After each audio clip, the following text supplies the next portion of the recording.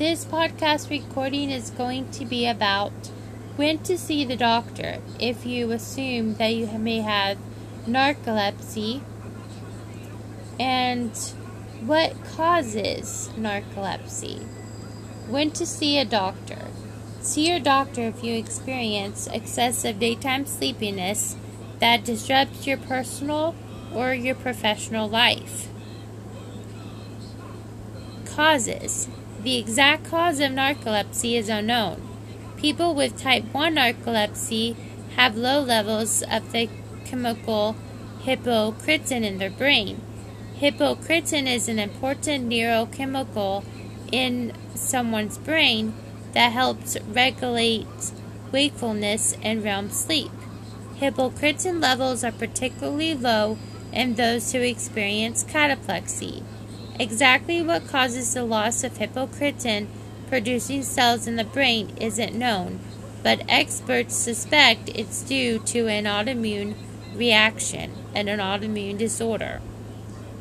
It is also likely that genetics play a role in the development of narcolepsy, but the risk of a parent passing this disorder to a child is very low, only about 1%.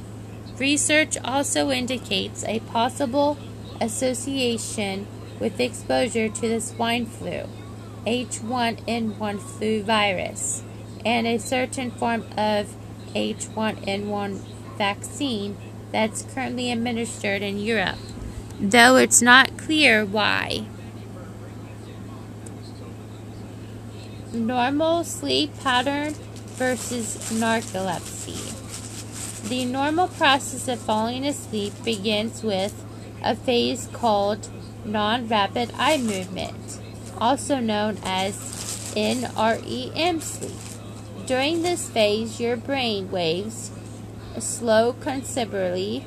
After an hour or so of NREM sleep, your brain activity changes and REM sleep begins. Most dreaming occurs during REM sleep.